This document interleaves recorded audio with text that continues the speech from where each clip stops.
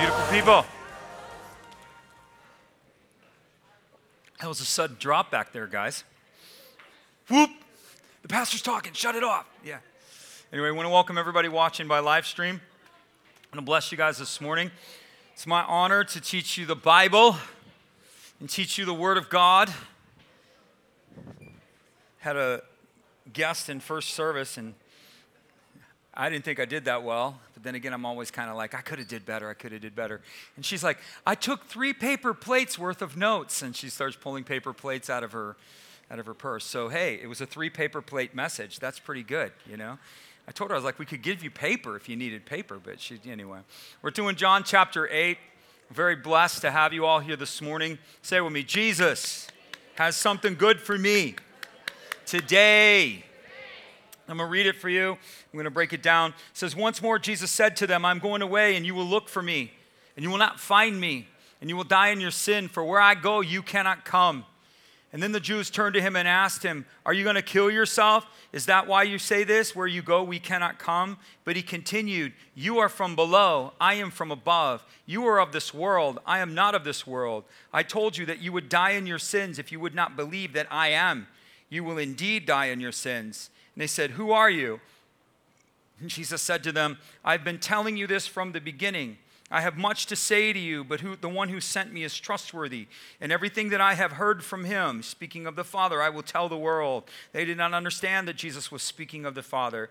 And so Jesus said, when you have lifted up the Son of Man, then you will know that I am, and that I do nothing of my own. Just as the Father has taught me, the one who sent me is with me and has not left me alone. For I always do what pleases him, even as he spoke, many believe. That last portion is really like a connecting point here because Jesus lowered himself.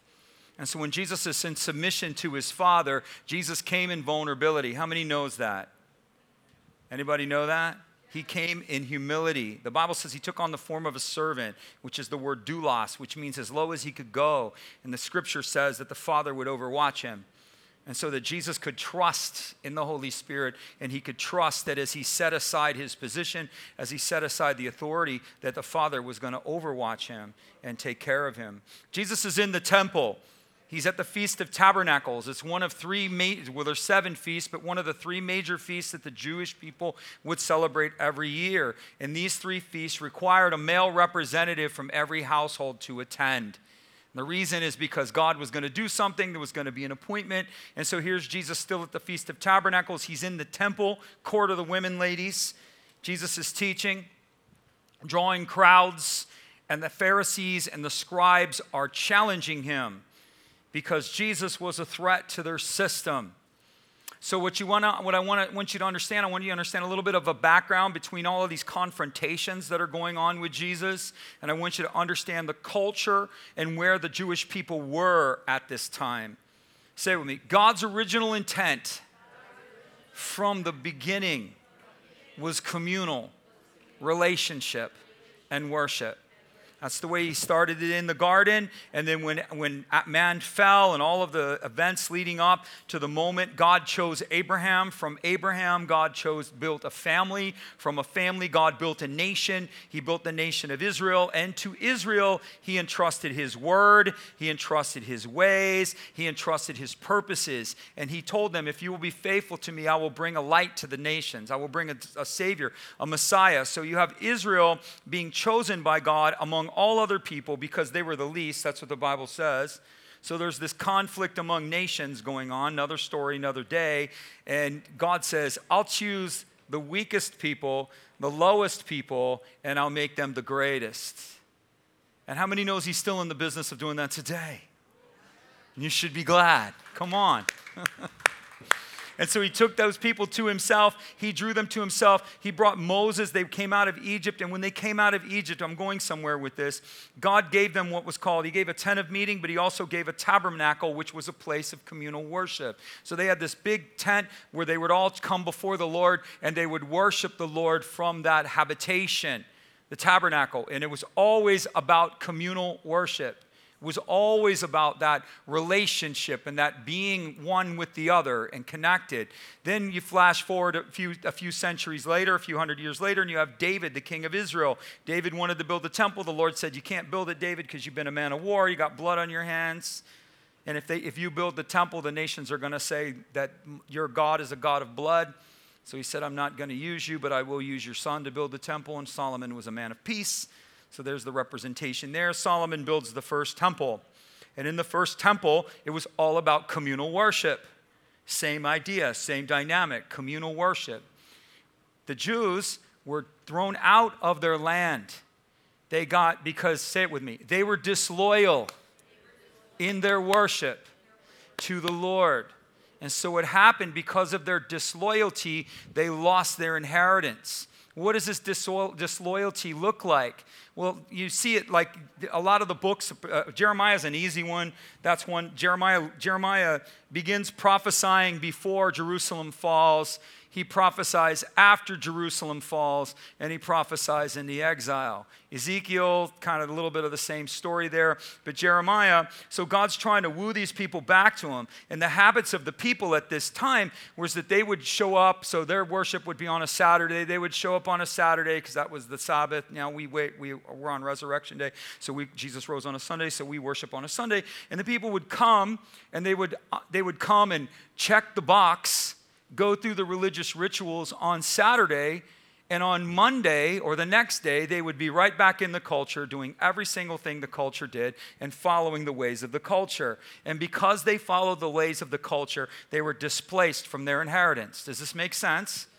They were not condemned. Say it with me. They were not condemned, but they were displaced because of their habits, their hang-ups, and the things that they wouldn't deal with in their lives.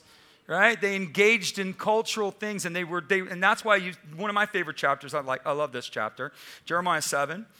Everybody wants to be a prophet. I want to be a prophet. I'm a prophet of God. I'm like, how do you like this one? God tells Jeremiah, go and stand at the doorway of the temple and proclaim to them this. And so Jeremiah goes and stands at the door. Thousands of people coming to worship. Big temple in Jerusalem. Jeremiah's going, don't trust in lying vanities. Do not say the temple of the Lord.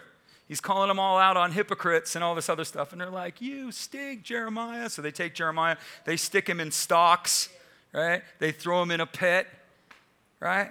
That's what they did. But they were showing up, and they were not living a lifestyle of communal worship. They were religiously pretentious. Actually, that's another prophetic sign of the spirit that Israel was under, was a spirit of religion. Another story, another day. You see it even when Jesus encounters their leaders. You see this spirit of religion that's just exerting itself, this system of control. So the Jews were disbanded. They were dispersed to the nations. God reclaims them. The reclamation is found in Ezra and Nehemiah. He reclaims them. They come back to the nation, and they rebuild the temple. Say that. This is called the second temple. So what happens in the second temple, the Jewish people shift their theology. Their thinking changes. First of all, they're influenced heavily by Greek thought. They're influenced heavily by Greek philosophy, and they became very naturally minded. Sound familiar? Because the teaching of the Greeks, the philosophical teachings of the Greeks is all about feelings, all about sensation. It's all about human rationality. It's all about that. It's about human level. And that's really where the Jewish people, their thought system, they began to deny the supernatural. You almost see no miracles in the second temple. None. There is no prophet other than John the Baptist that we know of in the second temple. Well, you see a couple, but they're mostly waning. You don't see a lot of power and a lot of miracles in this period of time because the whole attitude of the Jewish people had shifted. And what they thought, we lost our land because we didn't keep the rules. That's what they thought. It's the rules. That's why we lost the land. We got kicked out of our inheritance because we were not keeping the rules. They didn't lose their inheritance they were not dispossessed. They became dispossessed not because they didn't keep the rules. They were dispossessed because they were disloyal. You understand? To what? Communal relationship. Okay? Let's put it in the form of a marriage. Ladies, do you divorce your husband because he doesn't keep the rules? I don't think that happens. But if he's disloyal, It's getting real quiet in here. If he's with you on Friday and Saturday night, but he's with somebody else on Monday, Tuesday, Wednesday, Thursday, Friday, oh, now I got to rise out of you. Yeah. See, women get that whole concept real easy. They get that one quick. And this was what was going on there, is that they were coming and they were checking the boxes and, it's like, okay, taking my wife out to dinner, it's not enough. You're like, yeah, speak on this, Kevin. Come on, speak on this. Brothers, you have to, ready? I'm going to help you out. Rudy, I got you in trouble, so I'm going to help you out. You have to, he's like, please stop talking about me. You have to stare into her eyes. Come on, ladies, help me. Help me. I got one. Yeah, yeah, right there. Yeah. Look into her eyes. Everybody say this. I want all the brothers to say this with me. Put the phone down. I know it's hard to say. Let's say it again. Put the phone down and look at her and not the screen. Right? And I want all the women to say this.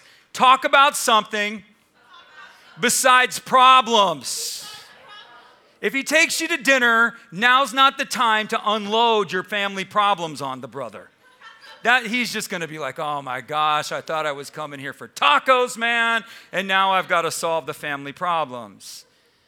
When he takes you out to dinner and he's staring in your eyes, talk about each other. Talk about hopes. Talk about dreams. Talk about something good. Talk about something encouraging. Don't talk about problems.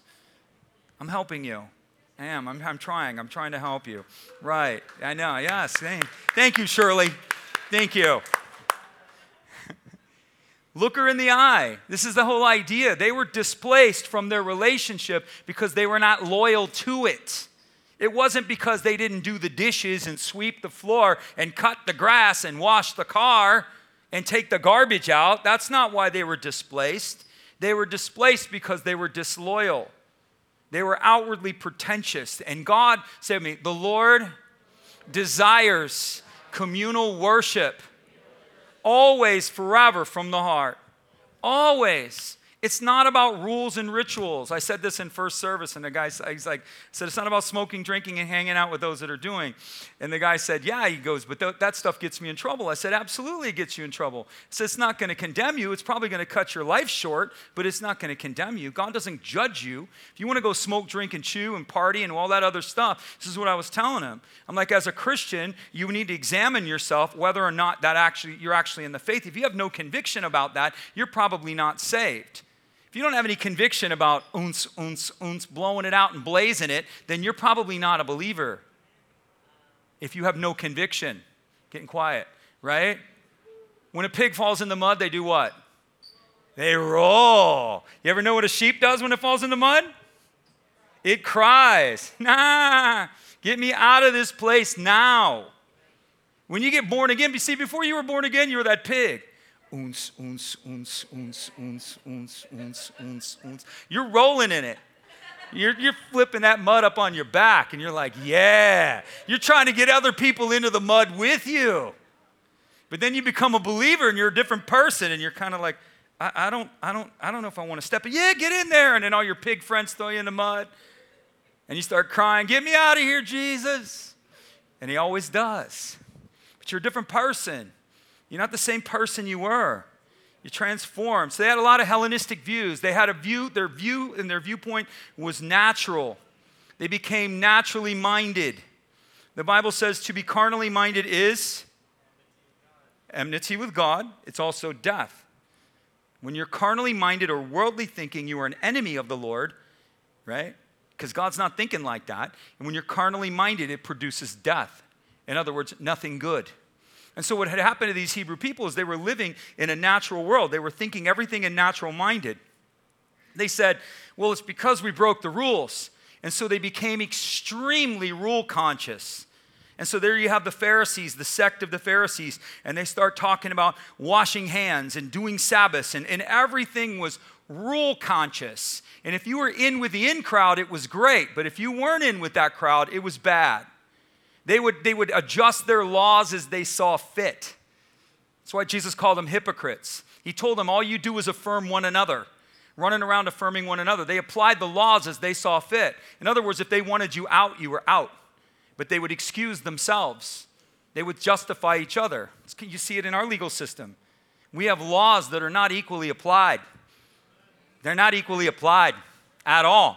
You see injustice. They say, we're going to apply this law to these people. And you're saying, yeah, but this group is blatantly worse. And they're like, oh, well, we're excusing them because they're our political ally, and we're going to go over here. Sound too close? Does that sound too close for anybody here?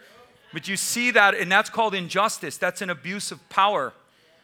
That's an abuse. And that's what they would do. And they would exile people. So the people were always in fear of the Jews. They were always concerned. They wouldn't even publicly proclaim Jesus because they felt like it was they would be socially outcast. They believed it was because they didn't keep the rules. Yeah, but it was their disloyalty that vacated them. Jesus illuminates the intent of the heart. So the Pharisees would teach the people a certain way. They would teach them about rules. Rule. Keep the rules.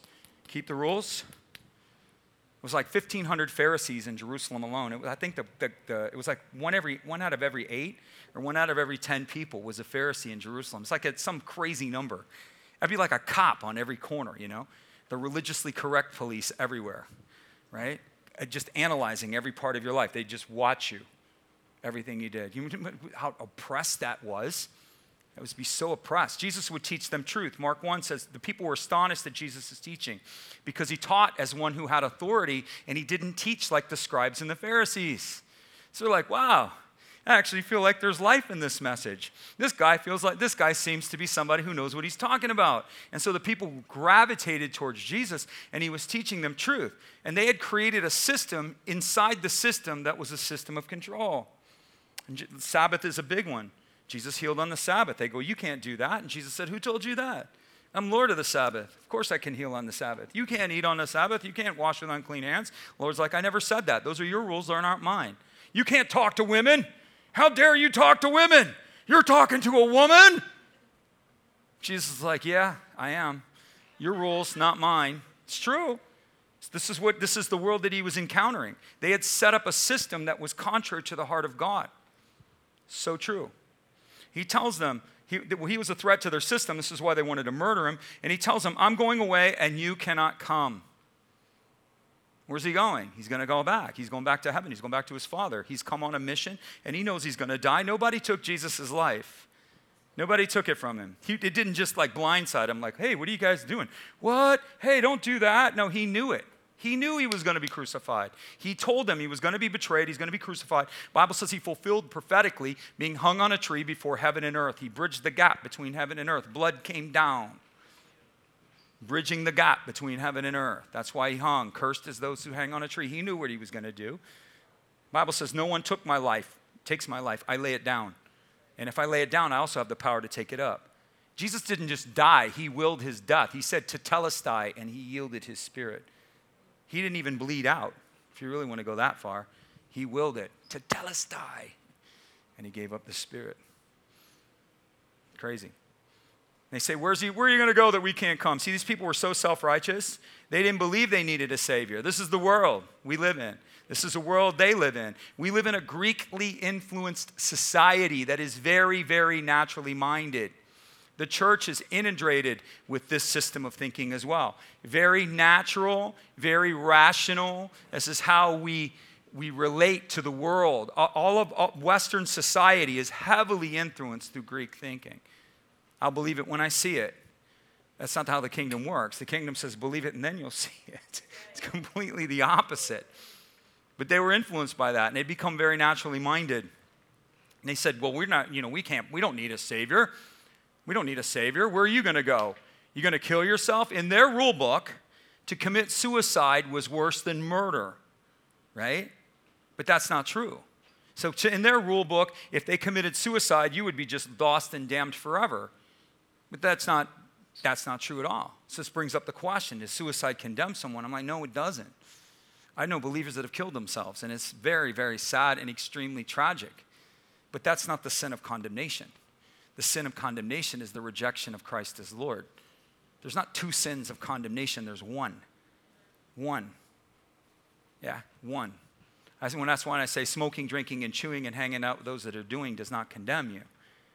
And the guy said, yeah, but it doesn't do me any good. I said, that's right, it doesn't do. He goes, I almost died doing it. And I said, sure, your life's good. All things are, say it with me, all things are lawful, but not all things are profitable.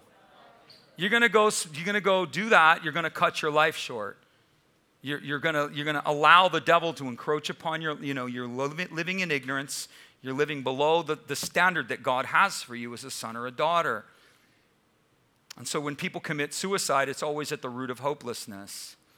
Somewhere they're missing truth. Hopelessness. That's why people do that. Every single time. It's in the Bible. Saul killed himself. Hopelessness. He was afraid of something that didn't even exist. The thing that he was afraid of, and he killed himself before it happened, and it didn't even happen. Didn't even happen. It's always hopelessness. That's why we're hope dealers, ladies and gentlemen. We have to speak hope. There's always hope. Always. Come on. There's always hope. Always hope. Say it with me. It's too soon to quit. There's always hope. That's right. Jesus Christ is hope personified. He makes all things work together. God will turn it around. I don't care how bad it looks. Put faith on it, Christian. Seek the Lord. So many aspects of this faith and so many keys to our lives come through communion. And it's the very thing that we neglect. We cannot, God wants to relate to you, commune with you. He wants the obedience, and he wants you to participate in the flow of his kingdom, but he wants you. He's not interested in you just checking boxes. Jesus says, I'm the one who came down. He says, I'm the one who came for you.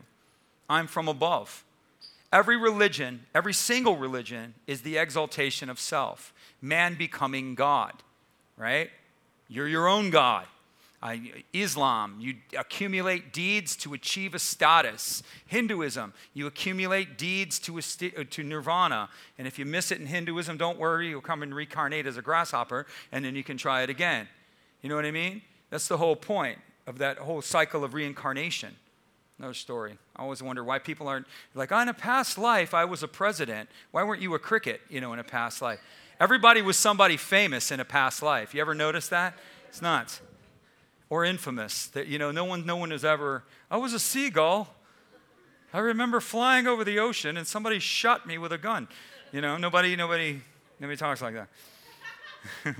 So it's this accumulation, all of these religions, it's about accumulating something to get that your good works outweigh your bad. That's not true. It's about man going up.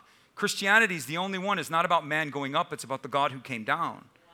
And the one who came down to do for us what we cannot do for ourselves. He came as us because we can't do it. It's not happening.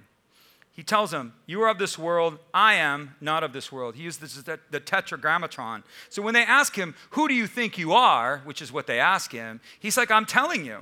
He uses the divine name. He calls himself by the divine name, which they would go crazy. Jesus kept saying, I am, I am, I am, I am, Yahweh, Yahweh, Yahweh, Yahweh. That's how he referred to himself.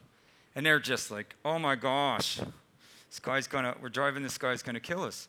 We're going to kill this guy. But he would always invoke the divine name. He never hid who he was. And they're like, who do you think you are? Why did he say, who do you think you are? Right? Say this with me. If Jesus says it once, pay attention. If he says it twice, try to understand it. If he says it 3 times, we really need to learn something here. He says 3 times in 10 verses, if you do not believe that I am, you will die in your sins. 3 times in 10 verses. They knew exactly what he was saying. He basically saying, you're eternally damned. You are not in me. If you don't believe that I am the one, you are lost. And that's when they said to him, who do you think you are? They didn't say, who are you? They said, who do you think you are to tell us that we're lost? Who are you to tell us that we need a Savior?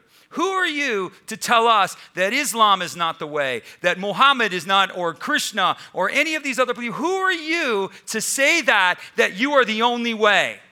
Who are you? How unecumenical of you? How exclusive of you? To exclude all other religions and say you're the way? To exclude all other people and say that they have to have faith in you alone? Who are you?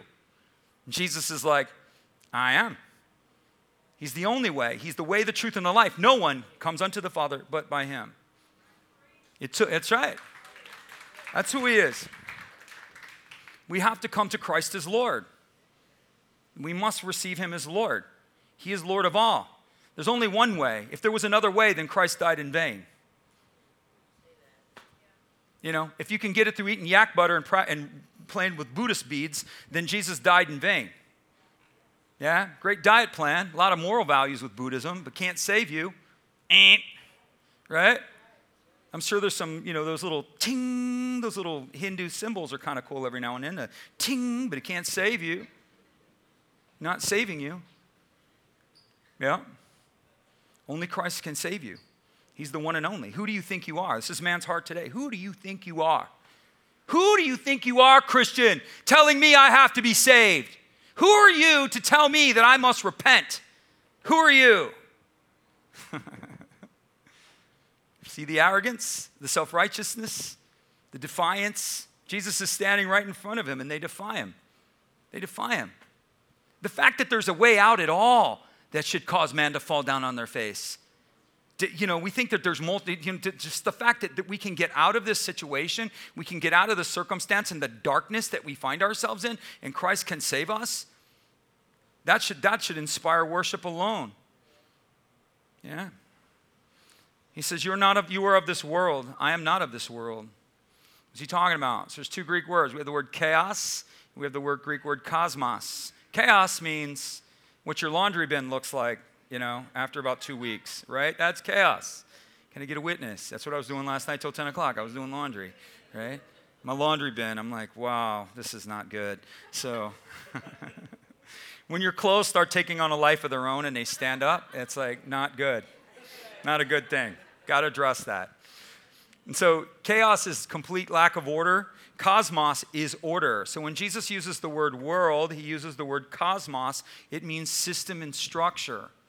What's important to know is that he never refers to his world as a cosmos. Never. He uses the word basilica, which is power or royal power, and he uses the word aranos, which is kingdoms or realms. So Jesus never says, my cosmos. He says, my realms, which is another story entirely. And so this system of order that this world is, it's not just a system of structure, it's a system of thinking. It's a system of thinking. It's me first, me at the expense of you. What have you done for me lately? Me, gimme, my name is Jimmy, right? Or it's even worse. It's I get to determine my truth. I get to determine what's right. I get to determine what's wrong. I get to determine what's acceptable. I get to determine what's not acceptable. That's the system of the world. Yeah? When man fell, it was because he proclaimed himself as God. That's the whole way that Adam fell. He pushed God away and said, you're not God, I am. And down we all went. Down the dominoes went. And that's what happens. That's the world that we live in. And this system of thinking that's self-centered at the expense of God, that decides that we can set up our own gods, our own deities, our own system. God doesn't get to tell us what a male and female are. We get to determine what a male and female is. God doesn't get to determine what's moral. We determine what's moral. We determine right and wrong. Get the picture? That's the system of this world. And you know what the Bible says? It's under demonic control. It's under demonic control. And what's become fascinating to me as I've watched this journey in the decades that I've lived is I've watched society wax worse because the church waxes cold. And it's cold on its message. We're culturally engaged. We're culturally relevant. But we're kingdom irrelevant. We're cosmically relevant. Oh, we got all of the things and all of the everything. And some of that stuff, whatever. But the problem is when the thinking incepts itself into the thinking of the believer, it neuters the power and it destroys the influence. The church has no influence. The salt loses its savor. We got Ferraris on the stage. We got skinny jeans and smoke machines, right? We got pastor's son and 8x10 glossies at the door. Well, we got the rock stars. We got all that, but we don't have power, right? We don't have power. We lack influence within the culture. And as the church has retreated from the culture and no longer wants to speak on anything that's uncomfortable. Oh, we don't want to talk about that. As we've backed out of that voice, the darkness has filled that voice. They didn't crucify Jesus for being Mr. Rogers. It wasn't because he wore sweater vests and was a nice guy giving out fish and chips. It wasn't that he was giving children lollipops and, healing. And that's not why they crucified him. They crucified him for his words. It was his words that they crucified him for. It was for his light speaking into a darkness and a culture and commanding that culture to bow, and they wouldn't, so they killed him. They didn't crucify him for being a nice guy. Say he was born to die. Yeah, absolutely. Absolutely. And you watch what he says as he gets closer and closer to the cross, his words become more and more and more and more insightful. He incites them. Yeah. Don't you know what they're calling you? They're calling you God. As he's riding on the donkey into Jerusalem, like Zechariah prophesied. And he says, if they won't say it, I'll command the rocks. Yeah, he proclaimed himself king. Only time he didn't last a week. The moment he proclaimed himself to be king, Nagib, was the minute they said, this brother's got to die. I mean, they'd already planned to kill him, but that's when they executed the plan. We are in this world, but we are not of it. Do we understand this? This is really, really important as a believer to understand. This is fundamental. We are in this culture, but we are not of this culture. Our kingdom is not, we are of a kingdom culture. We come from not a cosmos, we come from an Uranus. We draw from realms. Yeah? Am I losing you? Okay. We draw from realms, on earth as it is in heaven. Yeah? That's where we draw from. Our provision flows from a realm. Our provision doesn't flow from a system of thinking. It's where, who told you that, right? That's the first thing that happened to man. Man got locked into a system. Jesus says, where are you, Adam? Then he finds Adam, and Adam talks to him, and he goes, who told you that? Who told you you were naked? Who told you? Did I tell you you were naked, Adam? Then why are you believing that you're naked? I'll clothe you nonetheless. Who told you that? It's how Christians are. We think, oh, the world's going down, the economy's going south. Oh my gosh, the market's changing, the market's falling. Who told you that? Who told you? Did he tell you that you're going to fail? Has your father told you you're going to fail? No. Then what are you afraid of? Then you're perfectly loved. Perfect love casts out fear. God says he'll give a nation for your ransom. He will give nations to make sure you're provided for. He'll kick the unbeliever out the door, cancel that contract, and make sure it comes to you. You got to put faith on this stuff. This is how it works. And you have to believe and know who and what you are. Sons and daughters of the highest. Isaac sowed in the time of famine and reaped 100-fold. Nobody else was reaping. Isaac was. He couldn't bring it in fast enough. Do you know why? He knew who he was. He remembered the Lord, the Bible says. He had the consciousness of the Lord, not the consciousness of the culture. Great victory with Jonathan in the armor bearer because he had the consciousness of the Lord and not the consciousness of the culture or even the consciousness of his circumstance. If you know the story, Jonathan in the armor bearer, the nation surrounded by an army bigger than theirs. Saul's in the tent having a breakdown. He's the leader of the people. He's having a breakdown. Jonathan's out there lying under the weeds waiting for his father to get courage. And Jonathan starts thinking about the Lord. And he says, man, these natural circumstances don't really matter here, do they? Because it doesn't matter. The Lord's with me. He can save by many, or he can save by few. So let's see if he'll save by few. And they go for a walk. And what happened? There was victory. Identity, communal worship and understanding, and then pursuing by faith that which was rightfully theirs. We cannot be bound to this order. The kingdom doesn't work. The kingdom will not work if we're bound to this system. If we think like the culture, we cannot. You know, some of you, you're in a market, so I'll just give you this word. I don't know who this is for. You're in a position, and your market is shifting. Your market is shifting, and all the noise is coming, and all the noise, and you're like, oh my gosh, what am I going to do? Because you're being affected by all of the voices around you. You need to sit before your Father. Lord, in light of this, what is your word to me?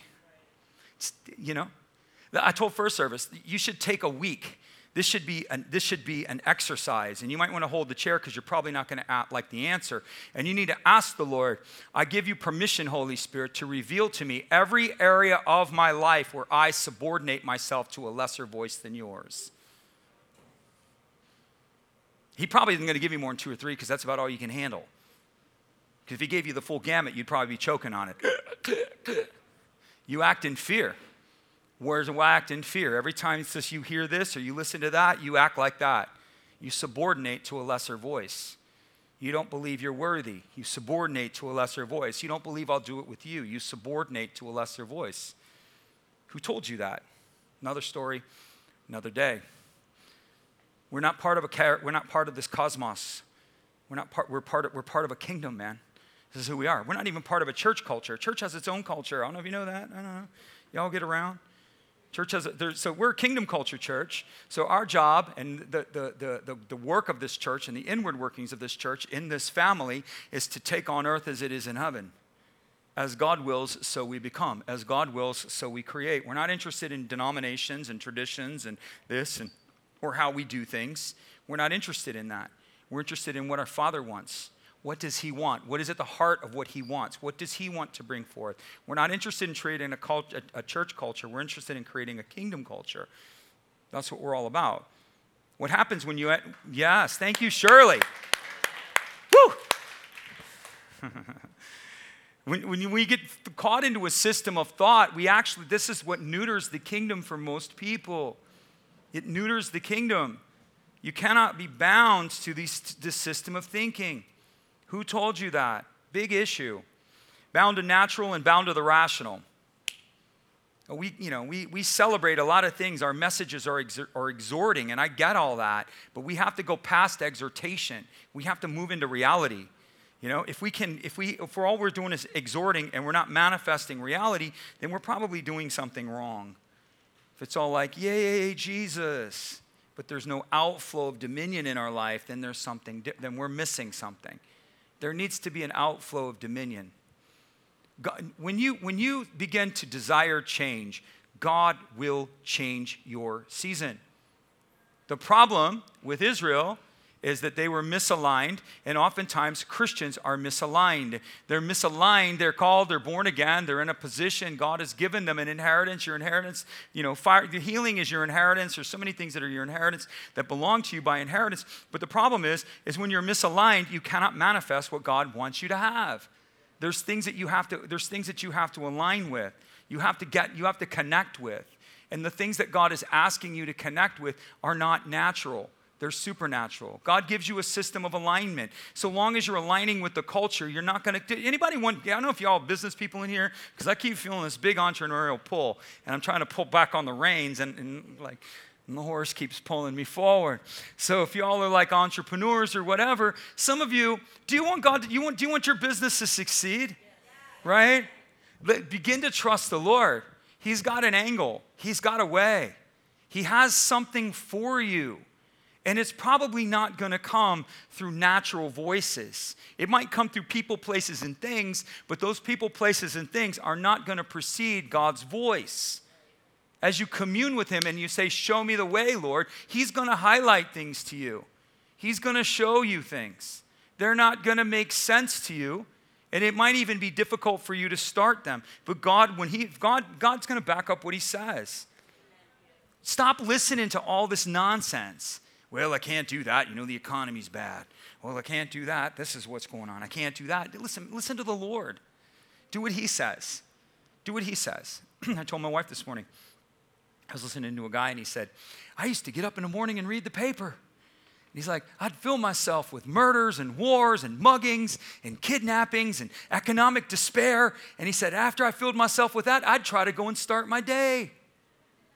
He's like, I'd read the paper from cover to cover. Some of y'all, that would be the best therapy you could do is cut off the news. Yeah. Stop. It's like, and then we watch it. We have morning, noon, and night news, and we wonder why we can't move. Forget that stuff. Move in a different direction. System of thinking, right? Therefore, I urge you, brothers and sisters, by the mercies of God, present yourself a living sacrifice. So Paul is telling the Roman church, or the church in Rome here, to change by changing the way that they think. As a person believes, perceives, and understands within their heart, so they become. Changing of the thought process and the method by which we think has to be shifted. He tells them in Romans chapter 12 here to shift the way that they're thinking. And before he tells them to stop thinking, he tells them it's going to hurt. Say with me, it's going to hurt. It's going to hurt. You know, I urge you, brothers and sisters, present yourself as a living sacrifice. Be transformed by the renewing of your mind. In other words, it hurts to not think like other people. It hurts to go a different way. It hurts to break old habits. It hurts to become what you're supposed to become. It hurts. Are you with me? Say, well, if I want what I've never had, I must do what I've never done. You got to do what you've never done. You got to change. You got to shift. You got to break those habits. Jesus tells him, I told you before, if you do not believe that I am, if you don't believe that I'm God standing in front of you, the Savior, the Messiah, this is what he's telling them, then you will die in your sins. 3 times in 10 verses, he tells them this. It's crazy. The sin that he uses here is singular. This is important, okay? Got 2 important points here. I blew past one of them in first service, and the guy said, man, you should have taken more time with that. I don't know if I'm going to take any more time in this service, but I'm going to try to make the point a little bit better. So sin, right? So we have to understand sin. Sin is an important topic to the believer, okay? Because we need to understand what sin is, what sin does, and how we move through or out of sin, right? So the sin that Jesus is using here is singular. Say it with me, harimatia. It means to offend or separation. This is the sin of condemnation. There is one sin of condemnation. And this is where I said, don't smoke, drink, or chew, or hang out with those that do. And the guy's like, well, it may not condemn me, but it certainly destroys me. And I'm like, absolutely. If you're going to go party, you're going to go do that and think you have a license to do that, it will destroy you. Harimatia is the sin that separates man. Harimatia is the sin that is judged. That sin, accompanied with all other sins, lies under judgment. So long as man is under that judgment, he is under sin, he is under that judgment. Harimatia is the separation. It's where Adam said, I'm God, you're not. I don't need you, God. I want my own way. That's what Adam did. You will be like God. That's what the devil said. Disobey the Lord, and you'll be like him. Break covenant with him, and you'll be like him. Well, that didn't work out too well. And so that's the sin. The harimatia is what condemns us. Harimatano means to miss the mark. So you have the sin of condemnation or the sin of separation, and then you have the sin of missing the mark, right? So if you're a Christian, you can still sin. I know this is frightening, and this is really understand, but you can still sin. Your sins don't condemn you. This is so difficult. This is so difficult because we don't understand what sin is and what condemns us. And so they say, shall we sin that grace may abound? This is Paul's whole argument in the book of Romans is over this very concept that I'm giving you. Sin does not condemn you. There is therefore now no condemnation to those who are in Christ Jesus. You're not condemned, not now, not ever. You're born again. You're accepted in the beloved. And when you start understanding that and identifying with that and living through that, your life will change. And so the condemnation that Paul's talking about, and then they say, well, he says, well, sin abounds, grace does much more abound. And they start arguing with him. So are you trying to say that we should sin, Paul, so that grace manifests more? And he said, God forbid. In other words, he's basically talking to them like they're morons. Why do you want to sin and produce death in your life? It has no value to you. There's no value to you there except for destruction and despair. That's all it will produce. The sin of condemnation is removed. So you want to go out here and you want to go do these crazy things that produce nothing but death. Does that work out for anybody? Does drinking and partying work out long? How's that work out long term? Anybody here want to help me? How's adultery work out long term? Does that work out? And anybody working out? Let's just look at the fruit of this or whatever. Putting chemicals in your body and smoking and all these different crazy things that we do. Hanging out with the wrong crowd. Does that produce anything good? It produces nothing. And this is what Paul is saying. Do you want to go back and do this stupid stuff with these stupid people and those stupid things, and it's going to produce nothing in your life that's good? Nothing. But you're free to do so. All things are lawful, not all things are profitable. What does he mean? He said, but I will be bound by nothing. If I come under sin, if I come over here, then that sin's going to bind me. That sin's going to produce a result. I will reap what I sow. It's the whole idea. So we have the sin of separation. We have the sin of missing the mark. So as a Christian, you have a mark, you have a destiny, you have a purpose. You have a mission, you have a mandate. There's something special about you. I know you've always known this. You're like, I knew it. There's something great. You're put on the planet to accomplish something. When you sin, you move yourself off course, right? You're off course from what God wants for you. You're choosing something apart from what God wants. I'll put it this way. To them who know what to do and do it not, to them it is sin. So if God's told you, I want you to, let's just use the entrepreneur again. I want you to start a business. I want you to work your job, earn your wages, and in your spare time, I want you to get off of Netflix and I want you to start a company. And you say, oh, but I don't want to start a company. I like Netflix. You know what I'm saying? You're sinning. Not sinning unto condemnation, but you are off the mark that God would want for your life. Do we understand this? Right? That's a very demure way of saying it. So we want to think about sin in these outward, extravagant ways, when what sin really is issues within the heart. So it's what is God asking you from your life? And as long as you're not listening to that, you're off the mark. I want you to reconcile with this person. I want you to, whatever it is that he asks of you or calls you to do, and you don't want to do it. It's sin because God has a purpose in instructing you that way. He has a mission for you, and he has a reason for you in instructing you that way. So sin of separation, sin of missing the mark. Do we understand this? Yeah, two of you? I've done a great job. I've really communicated this well, right? So we have those two things. In Christ, you're reconciled. What causes your life to change is when you understand that you're loved. What causes your life to change is when you understand you're a son and a daughter. You got that? That's what that, it's like I'm a son and a daughter. And that's why you're not living in fear. There is no fear in love, right? Oh my gosh, I listened to Jay-Z, Oh my gosh, I'm condemned. God's against me, or whatever. That's how we act. I got to get saved again. No, dude. Is Jay-Z promoting anything good in your life? Is there anything good coming for you from that music? Is it pushing you higher, or is it drawing you lower? That's the question. This is the idea. It's moving you off the mark. So we have the sin of condemnation. We have the sin of being off the mark. Then we have haramostasis, which is it's not used in the Bible, but it is a Greek word that talks about the condition. And what this means is it's the condition that you're in relationship to the sin.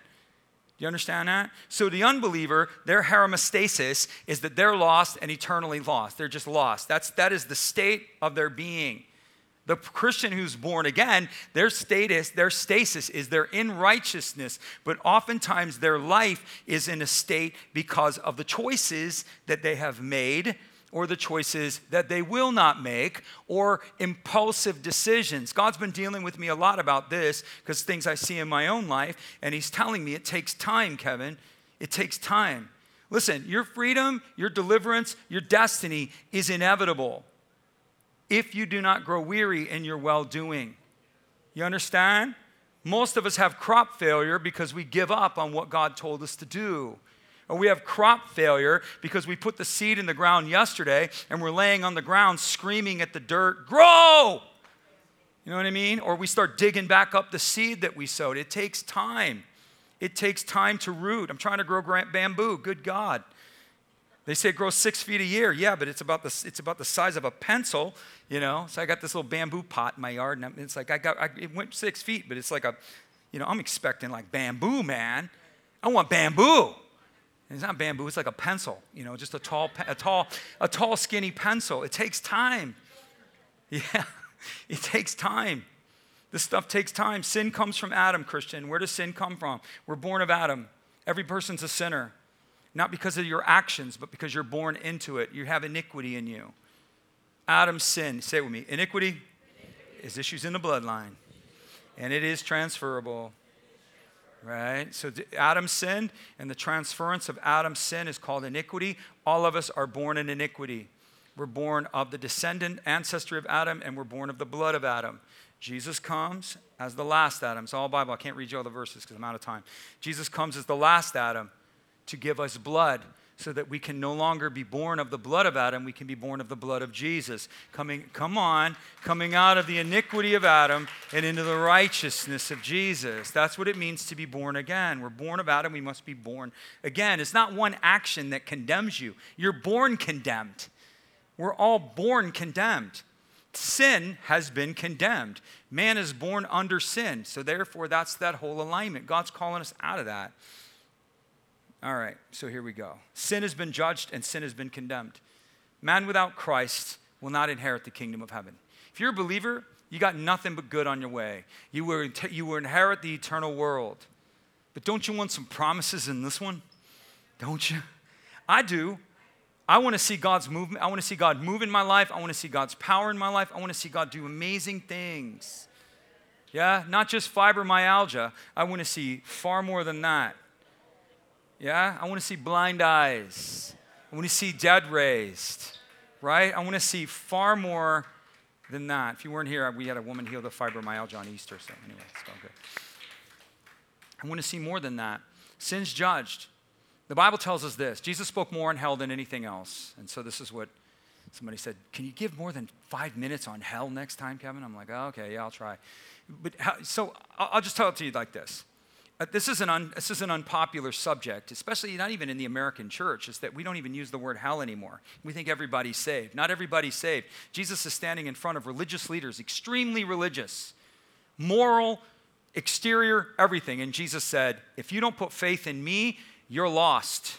And where I am, you cannot come.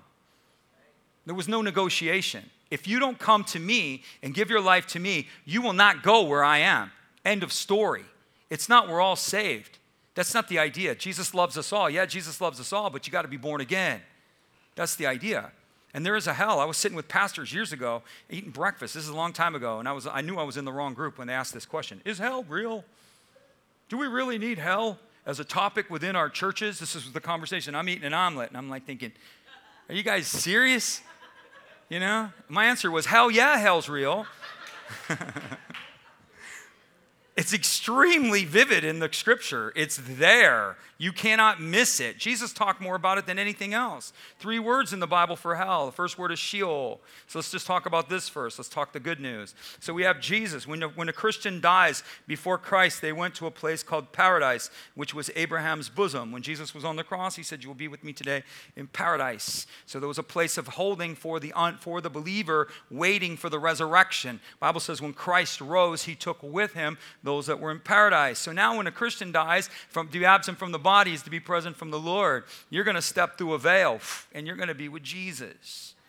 Got me? That's the inheritance of the believer. Bible says death has no sting. Grave has no victory. It cannot hold the believer. It's inevitable. It cannot be reversed. He's conquered death. The unbeliever goes to a place, the Bible uses this word first, called Sheol. It's a place of holding. They are held in a place of holding. If you know the story in Luke with Lazarus and the rich man and the man being held and wanted water dipped on his tongue, the whole point of that, he's in Sheol. It's a place of holding until when? The final judgment. Revelation 21, the books were opened. I saw the dead, small and great, standing before the Lord, and whosoever's name was not found written in the Lamb's book of life was cast into the lake of fire. That's an inconvenient truth. But the word that he uses for hell there is Gehenna. So you have Sheol, and then you have Gehenna. Gehenna is the place of torment, the finality of all the judgment, made for the devil and his angels. Never made for man. It was never made for man, made for the devil and his angels. But so long as man's allegiance lies in demonic realms, which it does, this is again a hard one to digest. If man is outside of Christ, you are under the influence of Satan. Period. I don't feel like it. I don't look like it. He doesn't need to make you feel or look like anything. The truth remains. He rules the unbeliever. He dominates disobedience. There's no neutral party in this war. You're under the dominion of light or you're under the dominion of darkness. That works eternally and that works naturally as well. Another story, another day. So you have Sheol, you have Gehenna, and you have a place called Tartarus. The angels that's another, I'm not even going to get into that. That'd take me too long to explain. But these are the places. And when God calls the dead, he says he gets rid of hell and the grave. So when the final judgment, the place of Sheol will be done away with. Just like the place of paradise is done away with. It's the way it is. We've been saved. Christ has died for us and has given his life for us to save us from, this is the thing, he didn't have to. This mind boggles me all the time. He didn't have to do this. You know, You know, you see your friend, or you see, it's like what he gave for us, it's just unbelievable that he would do this for us. And not only does he do this for us, and not only does he offer us forgiveness and salvation, when you become born again, it's the prodigal son times 50. A robe, a ring, a party, all that, but he gives you an inheritance. And he immediately gives you a title: Son of the Highest, Daughter of the Highest, Royal Priest, Holy Nation. Come on. He gives you a title. You who have no name, he gives you a name. You who have no offering, he gives you himself as an offering. You who have no inheritance, he gives you himself as an inheritance. And he seats you in heavenly places with him, far above all principality powers. What he's talking about, he seats you above that which was above you. All of that darkness that was above you. All of that demonic power that was above you. It's not natural. Again, another story, going to take me in the wrong direction. I'm trying to close this. In him we live, move, and have our being. It's important in my challenge, and I feel like the mandate on my church, on me. When I first started following the Lord, I'd ask him this question: what do you want from me? You know, and he would give me instruction. And even as like I sort of stepped into pastor and leading a church and trying to obey what he's asking me to do, I asked him again. I said, what do you want me to do? And he said, I want you to teach my people to call upon me. That's what he would tell me. This is what I want. I want my people to come to me. I want my people to commune with me. I want my people to relate to me. It's one of the most important things that you could ever learn as a believer, is that in him you live, move, and have your being. That you must communally worship. If you're a Christian this morning and you've never given your life to Christ, or you've never communally worshiped or given your life in that sense where everything comes under him, and say, I'm not going to do my time my way, I'm going to do it your way. I'm not going to do my body your way, I'm going to do it my way. I'm not going to do my morality your way. I'm not going to do my money your way, I'm going to do it your way. That's lordship, Christian. It's lordship. If you've never done that, I encourage you to do that. And if you don't know Christ, today is your day. The Bible says you are lost. It says eternity, there's no coming back from eternity. None of us are getting out of here alive. I know that's hard to believe. Every life ends in death. And the Bible says the glory fades. The grass withers and the glory fades. Man is like a flower in the grass. Some of us, you're looking at your life and you're like, wow, I got less in front of me than I do behind me. Right? That's a stark reality. Eternity is closer than ever. Some other people, you're not guaranteed tomorrow. No one is guaranteed tomorrow. The Bible makes all kinds of promises, but it never guarantees any of us tomorrow. That's why it says, if the Lord's will, do not say tomorrow I will do this. Do not say tomorrow I will do that, because there's no guarantee for any of us for tomorrow. And it talks about salvation. It says today is the day. Not tomorrow, not next week, right now. Right now. Don't think about it. Give your life to Jesus. The Bible uses the word pistos. Come on. It uses it to embrace with the heart. You don't have to understand it. You can be saved without ever understanding it. You embrace it. You grab hold of it and say, I don't understand this, but this is what I want. I don't understand this, but this is what I need. I'm all in on this. That's what saving faith is. And if you've never given your life to Christ, today is your day. I'm going to lead you in a prayer. 40-second prayer. Change your life. Elevate's going to pray with you. We're all going to pray. We're just going to open our hearts and ask Jesus to come inside. The Bible says, believe in your heart and confess with your mouth. This is the standard of salvation. It lays it out for us. We must believe with our heart, not our head, but we must open our mouths. We must open our mouths. A marriage covenant can't be signed unless they exchange vows, right? He just doesn't stand up there and just say nothing, right? You have to say it. Words are binding. All the more so in God's kingdom. Words are binding. So we must believe in our heart, and we must openly use our tongues. And the Bible says this again, if you don't confess me before men, I will not confess you before my Father. If you confess me, but if you deny me before men, I will deny before my Father. Another inconvenient truth. Let's not be those people. Just open your heart and ask Jesus to come inside. I'll lead you in a prayer. Just say, Dear Jesus, I believe that you are the Savior. And I need a Savior. I may not understand this, but I choose to believe it. So I open my heart to you, Jesus, and I ask you to come inside. I ask you to forgive me. I ask you to heal me. I ask you to restore me, and I ask you to repurpose my life. All that I am, I give to you, and all that you are, I receive as mine. From this day forward, I choose to follow you. In Jesus' name, amen. Come on.